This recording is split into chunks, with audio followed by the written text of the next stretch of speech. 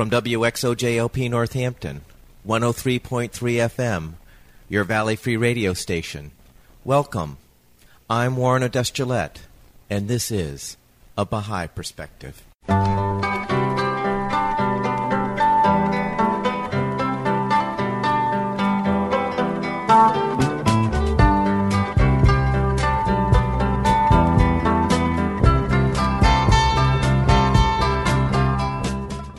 Welcome to A Baha'i Perspective. I recorded an interview with Brian Aull on November 9th, 2015.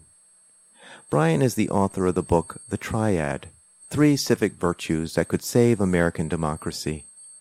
In the book, Brian offers solutions to the problems of partisan gridlock, money in politics, and growing economic inequality in the United States, all from a Baha'i perspective. He advocates 3 civic virtues: service, learning, and community building. He calls for civic engagement based on these virtues to create a culture of collaboration. The Triad focuses on what each and every American can do to bring about a better American democracy. The proceeds from the ebook will support the work of the National Center for Race Amity in Boston. I started the interview by asking Brian where he grew up and what was it like growing up there. Well, I grew up in Indianapolis, Indiana, and I lived in a suburb, predominantly white, and this was an era when things were very segregated by race and by class. So I was fairly privileged, fairly well-to-do growing up. And what was religious life like growing up? Well, I was raised in the Roman Catholic faith. We went to Mass every Sunday. My grandmother, my mother's mother, was very, very devout. She went to Mass every single day of the week. And the church that we went to, which was St. Andrew the Apostle Catholic Church, it's on the northeast side of Indianapolis, was about a mile from where we lived. And what were your interests growing up? Well, I played the piano, so I took piano lessons. So I had the good fortune of having classical music in the household. So I was idolizing Arthur Rubinstein, the classical pianist, when all my friends were idolizing the Beatles and other pop bands.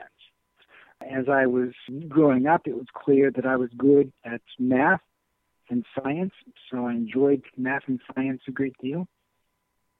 One thing I did not enjoy was sports. I still, to this day, describe myself as aslexic, not very skilled at sports. I took up long-distance running as a way to keep fit, but never particularly liked baseball or other forms of team sports.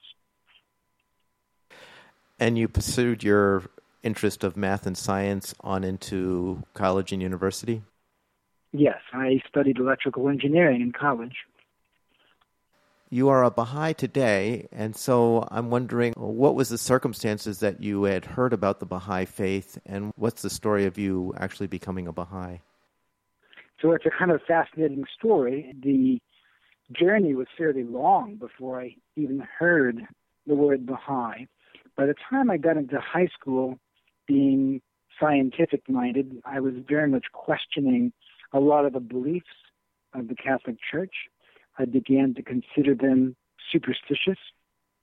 And so by the time I was out of high school, I considered myself an atheist. And then when I went to college, I encountered both fundamentalist Christians and people who were interested in Eastern mysticism. I studied meditation, our Eastern mysticism variety of meditation. This gave me a completely different view of spirituality. And I also saw that the fundamentalist Christians, even though I didn't agree with them, I could see that their faith had a transformative effect on their character and their lives. So at that point, I had to start taking spirituality more seriously. And this led to a quest. Problem was, I couldn't really believe that one religion had a monopoly on truth, that either God's footprints are found everywhere in history or else nowhere. After thinking about this, I became convinced that if you could strip away all the dogmatic accretions, priestly dogmas from all the religions, you would discover that they had a lot in common. In fact, you'd discover that there was a golden thread of truth and commonality running through all the religions of history. So this was all before I had become a Baha'i or even heard about the Baha'i faith.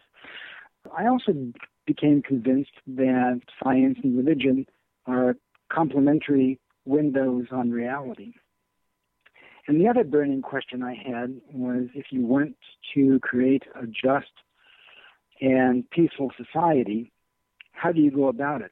Is it a matter of changing the system from the top down and changing the political and legal and economic incentives that people experience? Or do you have to change the human being from the inside and kind of work from the bottom up? And so one of my questions was, what is the relationship between spiritual development, between the spiritual journey of the individual and the quest for a just and peaceful society? So after all this, I had come to these conclusions on my own and met someone who introduced me to the Baha'i faith. This was when I was in graduate school, and I investigated it for a few months and then decided to become a Baha'i at that point. Mostly because the Baha'i teachings were already aligned with your current thinking about religion and its impact on social aspects of life? All those questions. The Baha'i faith, affirms the divine origin of all the major religions and explains why they seem to differ. This whole idea of progressive revelation, the idea that the founder of each religion addresses a unique set of social and historical circumstances, and also the fact that religions are then subsequently corrupted by human interpretation. That answered one of my major questions. And then the Baha'i faith explicitly affirms the harmony of science and religion, and the Baha'i faith's approach to social change is that you have to work it from both ends. You have to transform the human being. You have to create a more altruistic and more virtuous human being at one level, but you also have to have structures. You also have to have ways of approaching social organization and economics and so forth that enable the good intentions of people to get expressed in the kinds of political and economic and social structures that actually make the society work well. Since you became a Baha'i, you have written a couple of writings or articles, maybe you can explain a little bit more of that seem to express those things that you were thinking about. The first one that I noticed was a piece that you wrote called The Process of Social Change. Yeah, that was a long time ago. I believe that was in World Order magazine. That article grew out of my collaborations with the peace and justice activists here in Cambridge, Massachusetts. Of course, Cambridge is a hotbed of peace and justice activism. I noticed in a lot of these very liberal people a certain adversarial approach.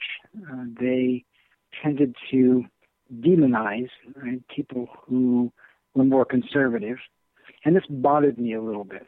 I felt that there was something deeper that was missing that could bring these disparate parties together in some way. And so I found in the Baha'i principles, in particular the non-adversarial deliberative process that Baha'is call consultation, is one of the key parts of all that. And maybe you could describe for folks what this concept of Baha'i consultation is like and why would it be different? We're used to deliberative processes that are adversarial. That is, people come into the conversation already convinced on ideological grounds or whatever of what outcomes they want. And they go into the conversation fighting for those outcomes. Whereas that's very different from consultation. In consultation, we don't know the outcomes ahead of time. We do have some fundamental shared values. We believe that the human race is one family, but the consultative process is a collaborative search for the truth. So people come into the conversation ready to ask questions, ready to hear all sides of the story, ready to learn. Once the facts are investigated and learned in this process, then the participants think about fundamental moral and ethical values that bear upon the facts, and they use these values to come to agreement on what the answer to the question is, or how the issue should be resolved, or what should be done. So it's really a collaborative search for the truth as opposed to adversarial debate. Another writing that you wrote was called The Faith of Science and the Method of Religion. Yeah, and I believe that was also a long time ago, and it was published in the Journal of Bahá'í Studies. The basic idea here is that science, which some people mistakenly think is based purely on logical deduction, in fact, this is not true. Science is based more on an inductive process. That is, you see examples of some pattern, and then you reach the conclusion that that pattern is universal, or that it will continue to hold wherever else you look. So it does, in a sense, rely upon a form of faith that is an extrapolation from limited experience, that what you've seen here is also true over there and everywhere else. And then I also talked about religion on the other hand, which is widely assumed to be purely emotionally based, can also be something that you base on making observations and gathering evidence. So in the case of the Baha'i faith, the evidence, right, is the life and the work of its prophet founder, Aull. He made predictions about the future. You can ask, did they come true? He claims divine authority. Well, you can ask, did he have formal schooling? Or did he display knowledge that is not easily attributable to human sources? And so you can make those kinds of concrete empirical tests of the truth claim. So that was the gist of that article. Now, I imagine a lot of your colleagues are atheists. It seems to be this, I don't know if it's an unnatural dichotomy between scientists and religionists, that somehow science and religion has to be mutually exclusive. And I'm wondering if you could help us understand why some scientists feel that religion could not be a part of the scientist's point of view when investigating reality? Well, it's fairly easy to find that out if you just read Faith versus Fact by Jerry Coyne, Coyne. He's one of the more prominent of the new atheists nowadays. You can also read the writings of Richard Dawkins or Sam Harris. They do make some valid points, and one of the valid points is that organized religion has made a mess of things in many cases. They point out, quite justifiably, that religious people have all kinds of doctrinal disagreements. Those doctrines have solidified into blind prejudices. It can lead to socially destructive behavior. We see a lot of this in the Islamic world nowadays. So they have a point here, and what they're saying is, how can you test your beliefs? They would say if you can't do some kind of a litmus test by which a belief can be falsified, then the belief is not worthy of attention. So I think that is one of their major points.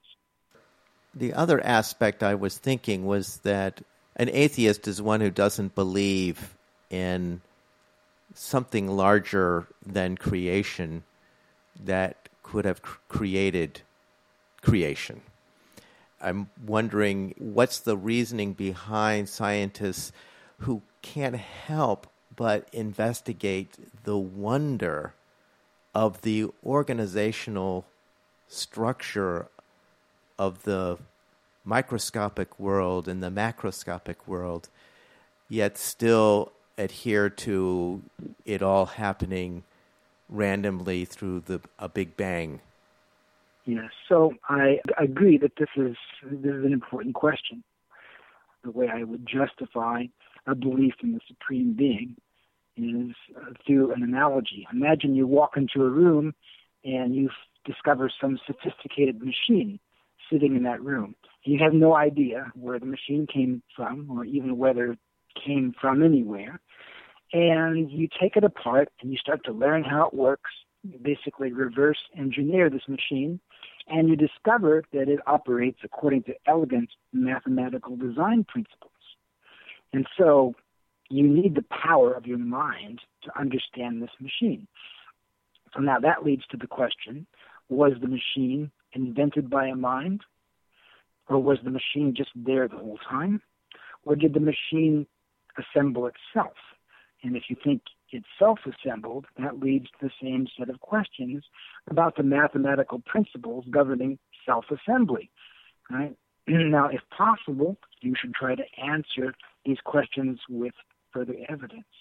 But it would be pretty bizarre to suggest that the idea of an inventor should be dismissed as superstition, or that it should be the last resort idea or the last resort explanation.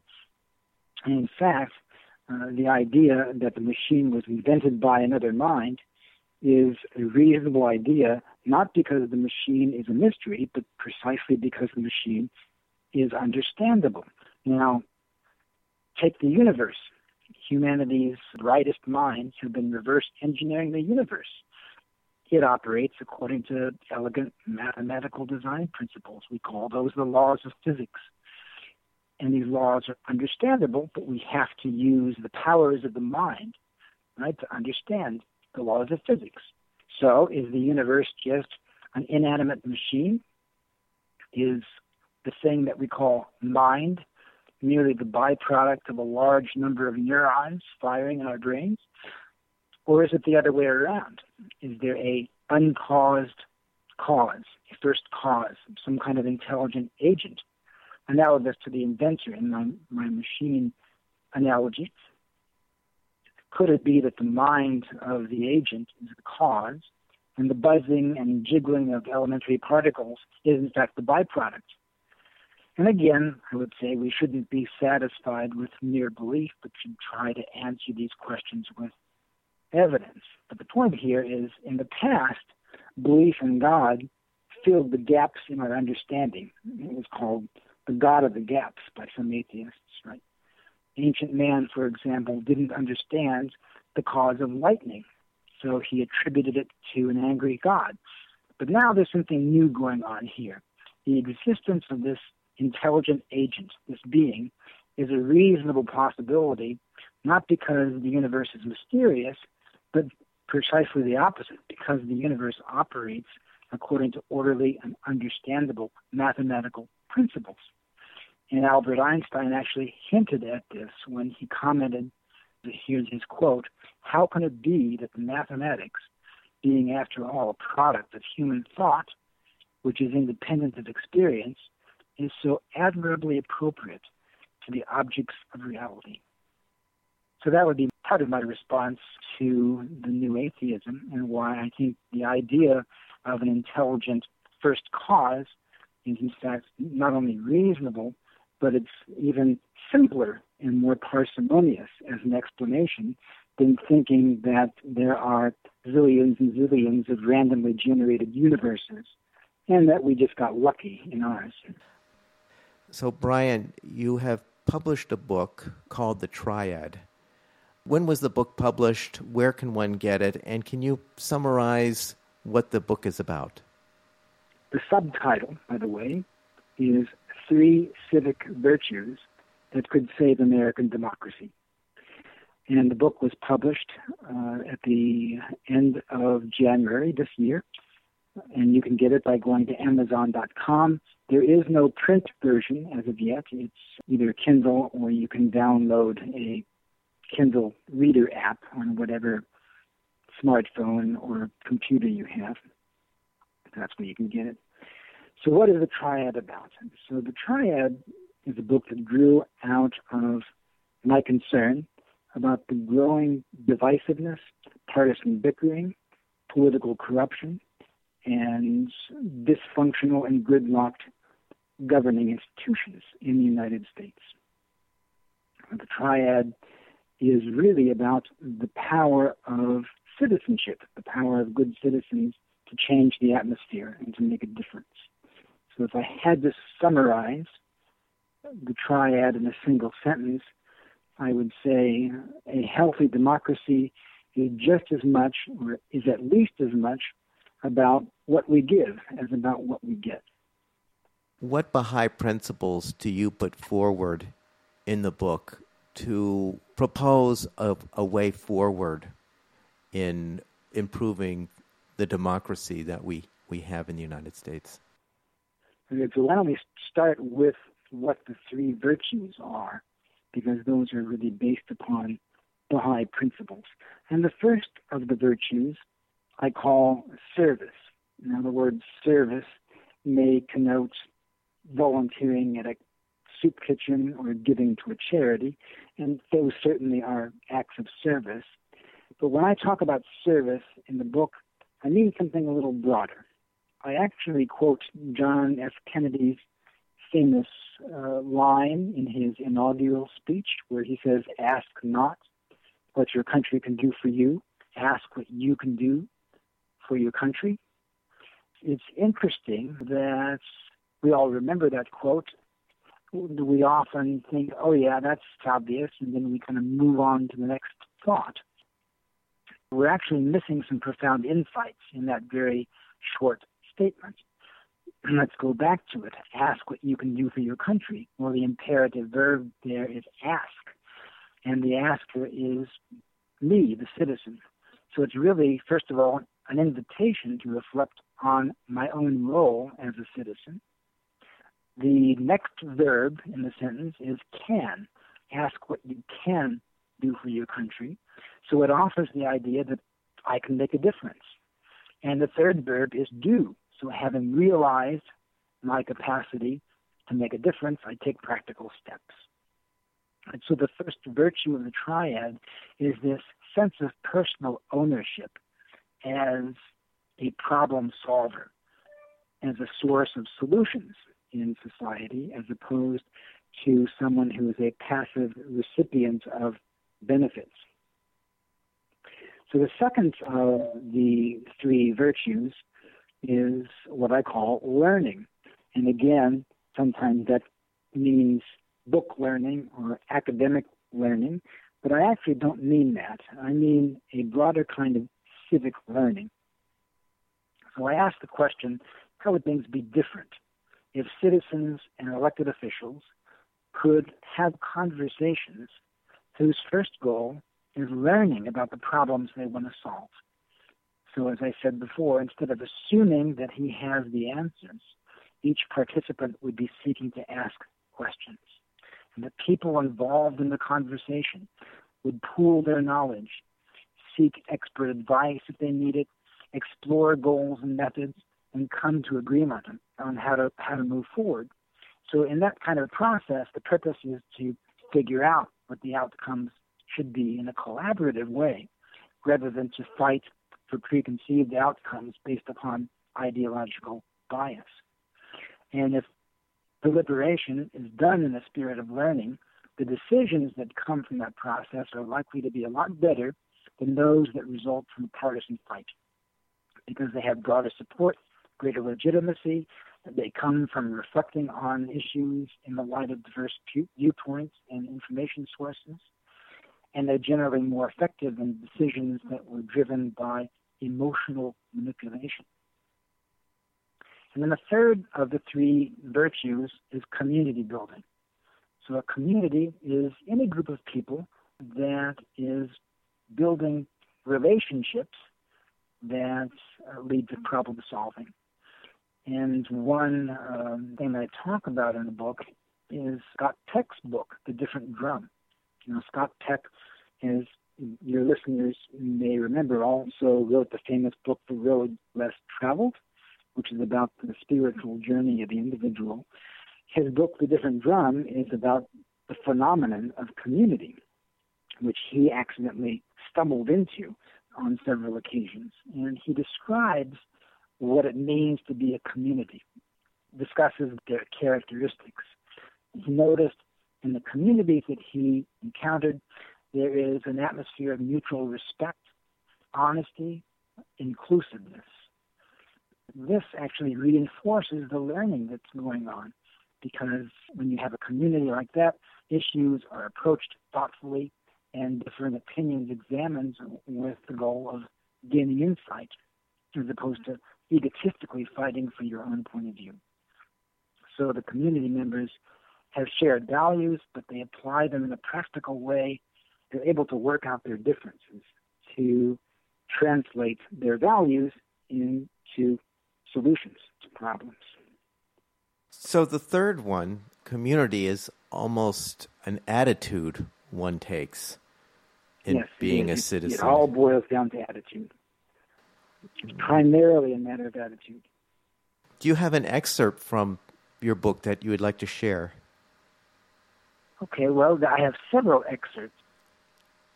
So there's a large piece of the book that deals with economics. The fact that conservatives and liberals differ in large part on economic questions. So let me read you from a chapter that I call Ambidexterity, which of course means that you can use either the right hand or the left hand as needed. Conservatives are concerned that we need to have a vibrant market system that incentivizes the creation of new wealth through individual initiatives. We don't want to subsidize mediocrity, but rather we want to reward excellence. Liberals are concerned that the unbridled pursuit of profit leads to exploitative practices that leave workers on the edge of poverty and have destructive environmental side effects. These concerns are not mutually exclusive. To get beyond the paralyzing ideological tug-of-war, we need to start seeing this as a both-and question rather than an either-or question. Our society needs to take a fresh look at this rather than reflexively turning to the government or to the market as the solution to all problems. So let's not deify the state, and let's not deify the market. These are both man-made institutions. Each is a means to an end, not an end in itself. Let's craft the two instruments, state and market, to best achieve the end. Next, let's reject the false dichotomy that we have to choose between a vibrant market system and a system with a social conscience. Let's choose the goal of having a vibrant market system with a social conscience. In other words, the economic system should function so that the profit motive operates in proper balance with human values such as justice, stewardship of the environment, and the importance of authentic communities from the family on up. So in the subsequent chapter on the foundations of prosperity, I give examples of kind of what that looks like in the real world. There was a healthcare reform initiative, for example, in Grand Junction, Colorado, largely the result of not government coercion, but people in the medical profession doing the right things to provide universally available health care to people in that county at a much lower cost than many places in the rest of the country. I do have a question for you. You described this unnatural dichotomy between the left and the right regarding the marketplace and making sure those that don't have are taken care of. I'm just wondering, what's your viewpoint as far as the direction this country is going to go in, seemingly that it's becoming more divided rather than converging toward a consultative process of resolving problems? How do you see this playing out? Well, I think that people are beginning to recognize that it's broken. So that is always the silver lining. Whenever you have a system that's becoming increasingly dysfunctional, this will cause disruption and pain, and people will no longer be content with the status quo. That, of course, has both a danger and an opportunity. The danger is that it would feed toxic ideologies. The opportunity, though, is that people will start to be open to new approaches and new ideas because the old approaches and the old ideas aren't working anymore. I remember many, many years ago, I was at a Bahá'í Studies conference, and we were addressed by Irvin Laszlo, who is a thinker from the Club of Rome. And he told us at that time that a number of studies of all kinds of different systems, physical systems, biological systems, social systems, one of the insights of those studies is that when you enter into a period of instability, then this is a condition that amplifies the influence of small things, of small forces, so that as our society becomes more unstable, little groups that would normally be negligible in their influence start to gain a lot more leverage on what happens. And this can be either good or it can be bad. And one example of the bad was in the late 1920s, the German economy began to recover. And once that started to happen, Hitler and his people had to sort of bide their time. And then once the Great Depression hit and the economy tanked again, that's when the Nazis were able to rise to power. So Irvin Laszlo was telling us that as our society goes into a period of instability, we want benign groups like the Baha'i Faith to be the ones that gain influence. So that's one take on this, is that the severity of our problems, in fact, are exactly what will pave the way to change. Now, the other thing that's interesting, and that I discovered when I wrote this book, was that there's a lot of people out there engaging in grassroots participatory democracy, problem solving at the community level, and it's actually very encouraging. There is a grassroots civic renewal movement out there, and I give several examples in the book of that. The California Redistricting Commission is one example that I cite to illustrate the virtue of service. So this was an effort to redraw the electoral map of California, to basically undo the gerrymandered map of California. It was conducted with a very inclusive process. A whole bunch of small groups of citizens were involved in helping to bring this reform about. The new map of California, the redistricting map of California, eventually came up with one widespread praise from electoral reform groups. So here was a really concrete example of ordinary citizens rising to help solve a problem. Brian, do you have another excerpt you'd like to share? Okay, yes. There's a chapter on America's place in the world, and it deals with foreign policy and national security a little bit. And the chapter is called The Astronaut's Eye View. So it opens with a description of what the Apollo astronauts experienced when they look at the Earth when standing on the moon or orbiting the moon. One of the things that Frank Borman stated about his experience was when you're finally up at the moon looking back at the Earth, all those differences and nationalistic traits are pretty much going to blend. And you're going to get a feeling that maybe this really is one world. And why the hell can't we live together like decent people? So this experience transformed their understanding of our world, being able to see it from a distance where it could be hidden behind the thumbnail. Here's an excerpt. The oneness of the world is not some wacky idealistic notion, but a reality from which there is no escape. When Thomas Jefferson wrote the Declaration of Independence, international trade was a small portion of the economy, conveyed by ships that took a limited amount of cargo on journeys lasting days or weeks.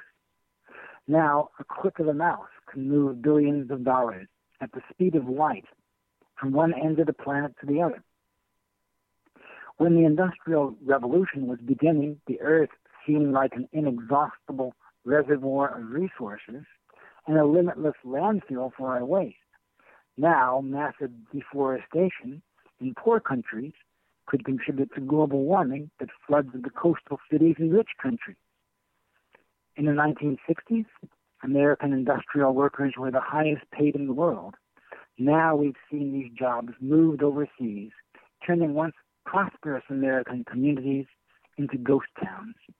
During the American Revolution, the deadliest weapons were muskets with a range less than the length of a football field. Now we have stockpiles of weapons that could render the whole world uninhabitable. When you were reading that, I was thinking about the station of the United States during the Cold War. It was the two superpowers, and then after the Cold War, it left the United States alone as a superpower. But the whole dynamic of world solutions is not conducive to this thinking of being a superpower anymore.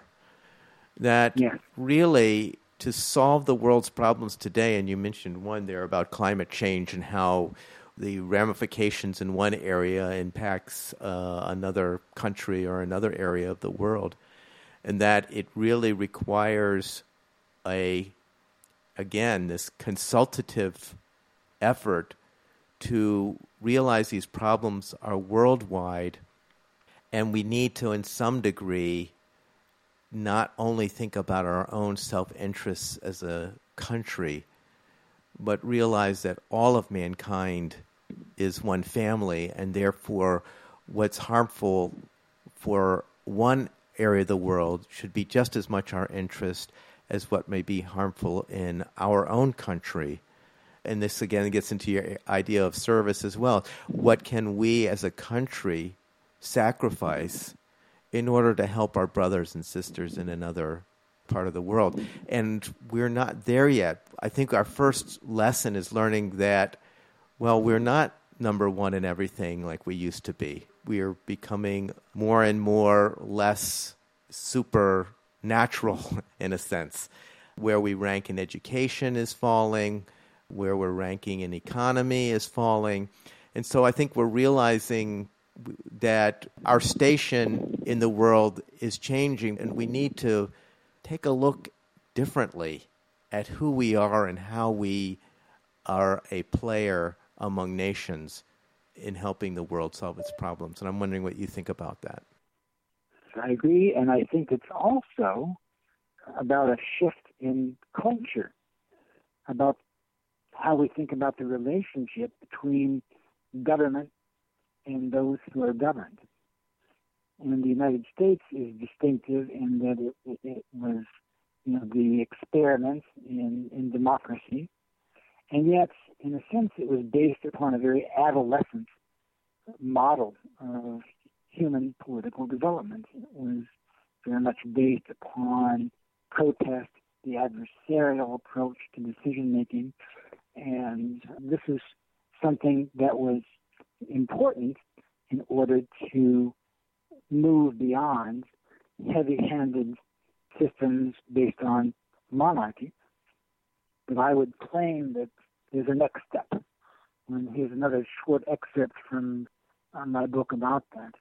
I say government that derives its power from the consent of the governed is a big step forward, but it's not the final step in the evolution of human governance.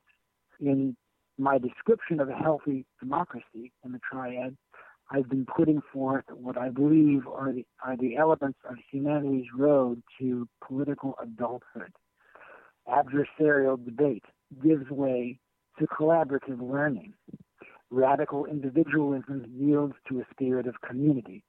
The blame game is replaced by acts of service. And most importantly, the realization that the human race is one family, endowed by its creator with the capacity to build a progressive and prosperous world civilization, emerges as the self-evident truth of the 21st century. Yeah, so that very much reflects what I was thinking when I heard your previous excerpt.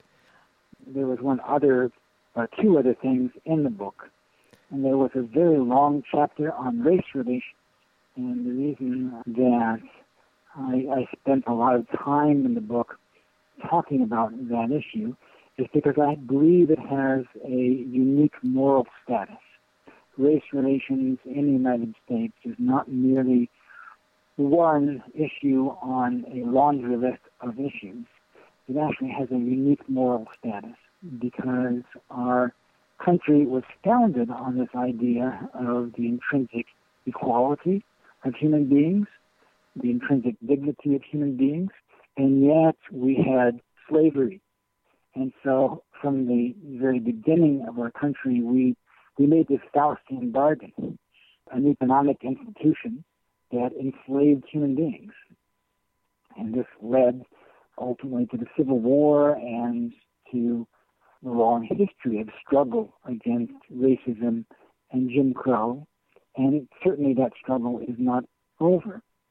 There are also, at the grassroots, a lot of civic efforts to address that. The proceeds from the sale of this book are going to be given to the National Center for Race Amity in Boston, Massachusetts, which is a center which promotes conversations about race in an atmosphere of friendship and open-minded inquiry. So it tries to create a non-toxic atmosphere for talking about race. The other thing was a chapter on education.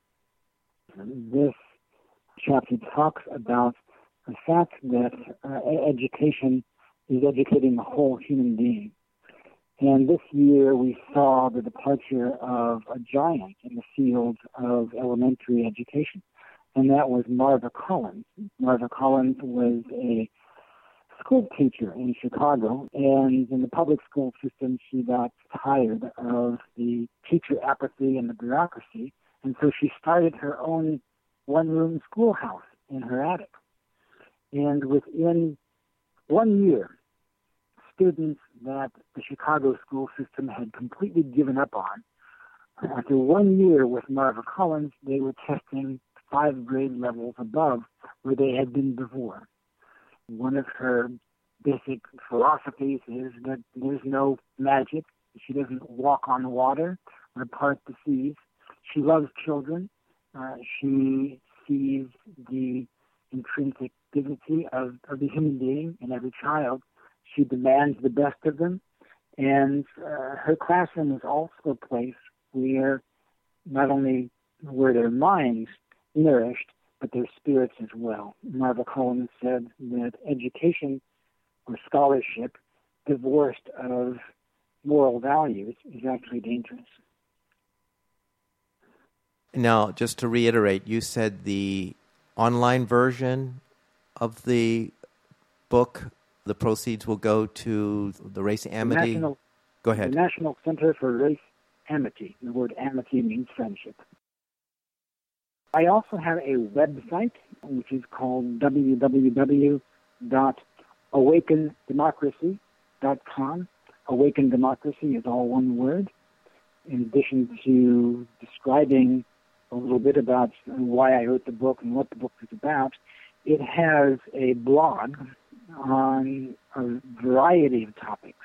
So I have made blog posts about gun control and democratic electoral reform, healthcare reform, money in politics, the incivility of conversations on social media. There's a post on climate change and how it relates to people's religious beliefs, gerrymandering, why science education is good for democracy, corporate social responsibilities, how to fix our public schools, race relations. So there are a growing number of posts, and people can log on, and just by leaving a first name, you can be pretty anonymous here, one can post responses. So it sounds like a very rich mine of ideas and idea sharing among folks about these important issues. Yes. In the final analysis, this project is not about selling a book. It is about getting a message out there that if you care, then you can do something about it. But it's important to, number one, take personal ownership of that. It's fine to have visionary ideals, but the key thing is then pick out one tiny, tiny piece of it that you can handle.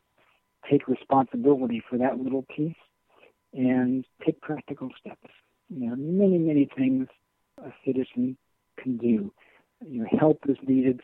Get involved in some way.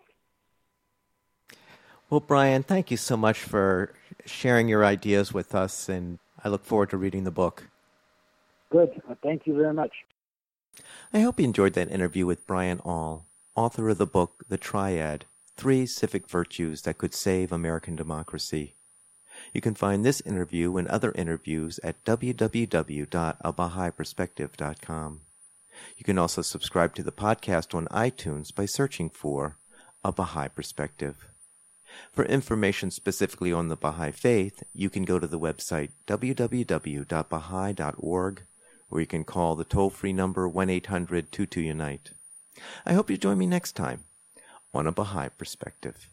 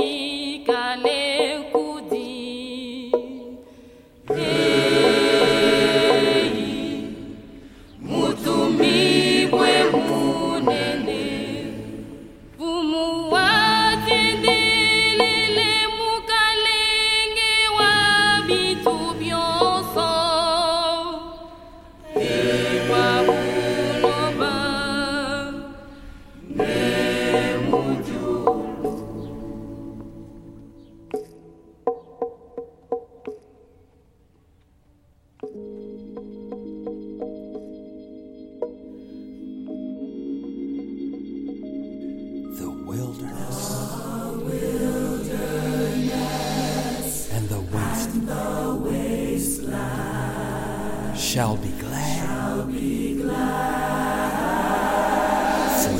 for them, and the desert,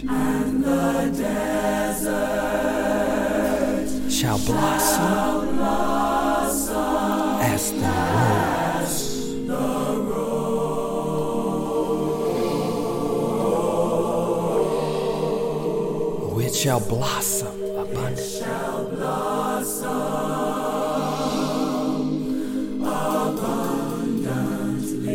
And rejoice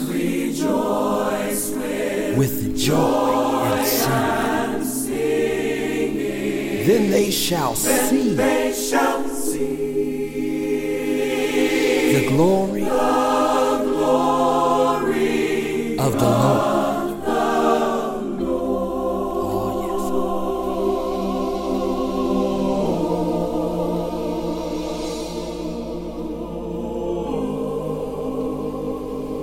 and then the prophet Isaiah goes on to say they shall see the lion. Then they shall see the lion laying down with the lamb. laying down with the lamb. And all the nations. And all the nations. From the north, the south, the east, and the west, they'll be gathered around the throne.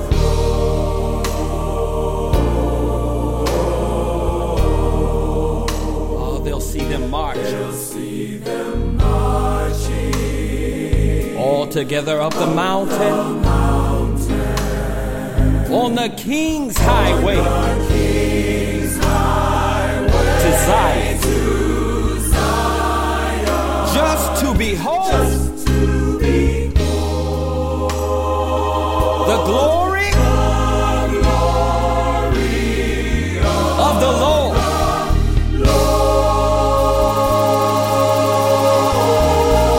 Come, let us go. Up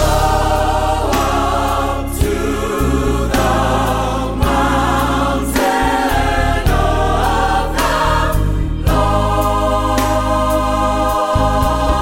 Where we shall lay down our sword. Where we shall lay down our sword And study war no more. and study war no Oh, and when we get there, he's going to establish his kingdom.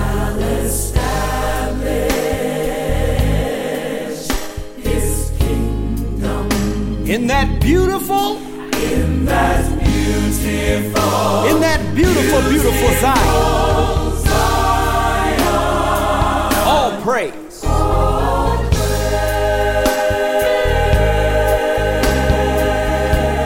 Oh, we're going to give him praise, all praise.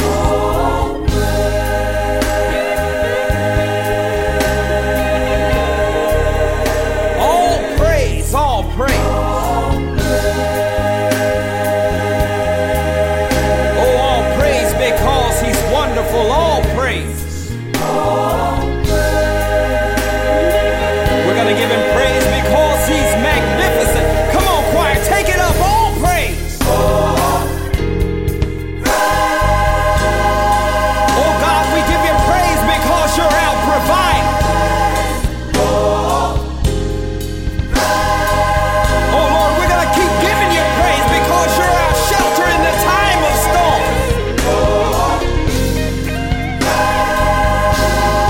Oh, somebody said you're a doctor in the sick room, a lawyer in the courtroom, all praise. Oh, when we get there, choir, you ought to tell them what we're going to see. Tell them what we're going to see. The Lamb lays with the lion In that beautiful Zion, in that beautiful Zion. we'll go walking hand in hand. Go walking hand in hand In that New Jerusalem. in that New Jerusalem. Oh, the prophet said the lamb lays with the lion. Lays with the lion In that beautiful Zion. in that beautiful All brothers and sisters, we'll go walking hand in hand. We'll go walking hand In that New Jerusalem. in that New Jerusalem. All praise.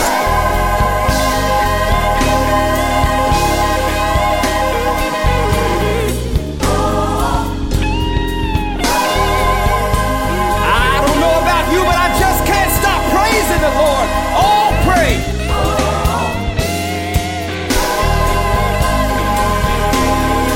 All praise. I feel it down in my spirit. All praise.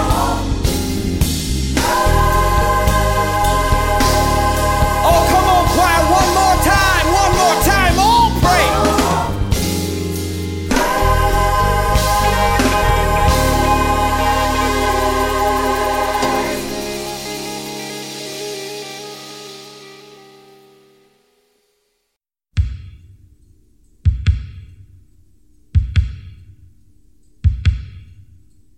Listen,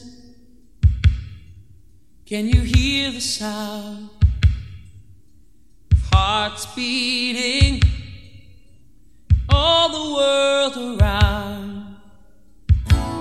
Down in the valley, out on the plain, everywhere around the world, a heartbeat sounds the same.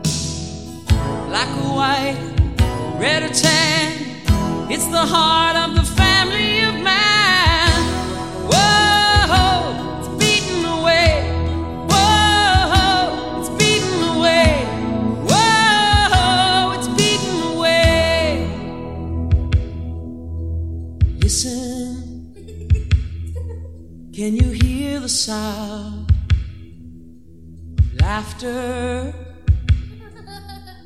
All the world around, high in the mountains, down by the sea, everywhere around the world, laughter sounds the same to me.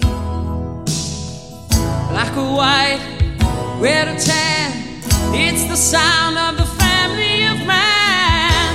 Whoa, we're laughing away. Whoa, we're laughing away. Whoa, we're laughing away. Ooh la la la la la, ooh la la la la la, ooh la la la la la, ooh la la la la la.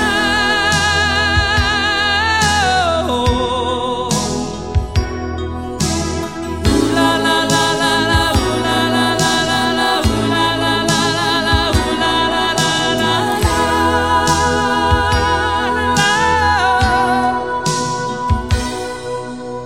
Listen, can you hear the sound of singing all the world around? Walking through the jungle or on a busy city street,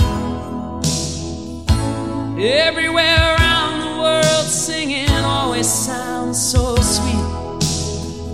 Black or white, red or tan, it's the sound of the family of man. Whoa, we're singing away. Whoa, we're singing away. Whoa, we're singing away. Whoa, we're singing away.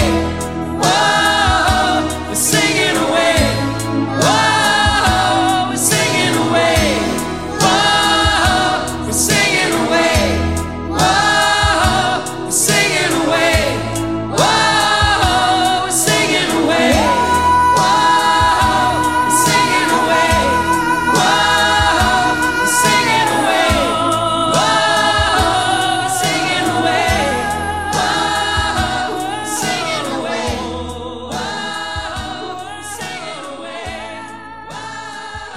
we're singing away. Whoa, we're singing away. This is WXOJLP Northampton, 103.3 FM, your Valley Free Radio station, streaming at www.valleyfreeradio.org.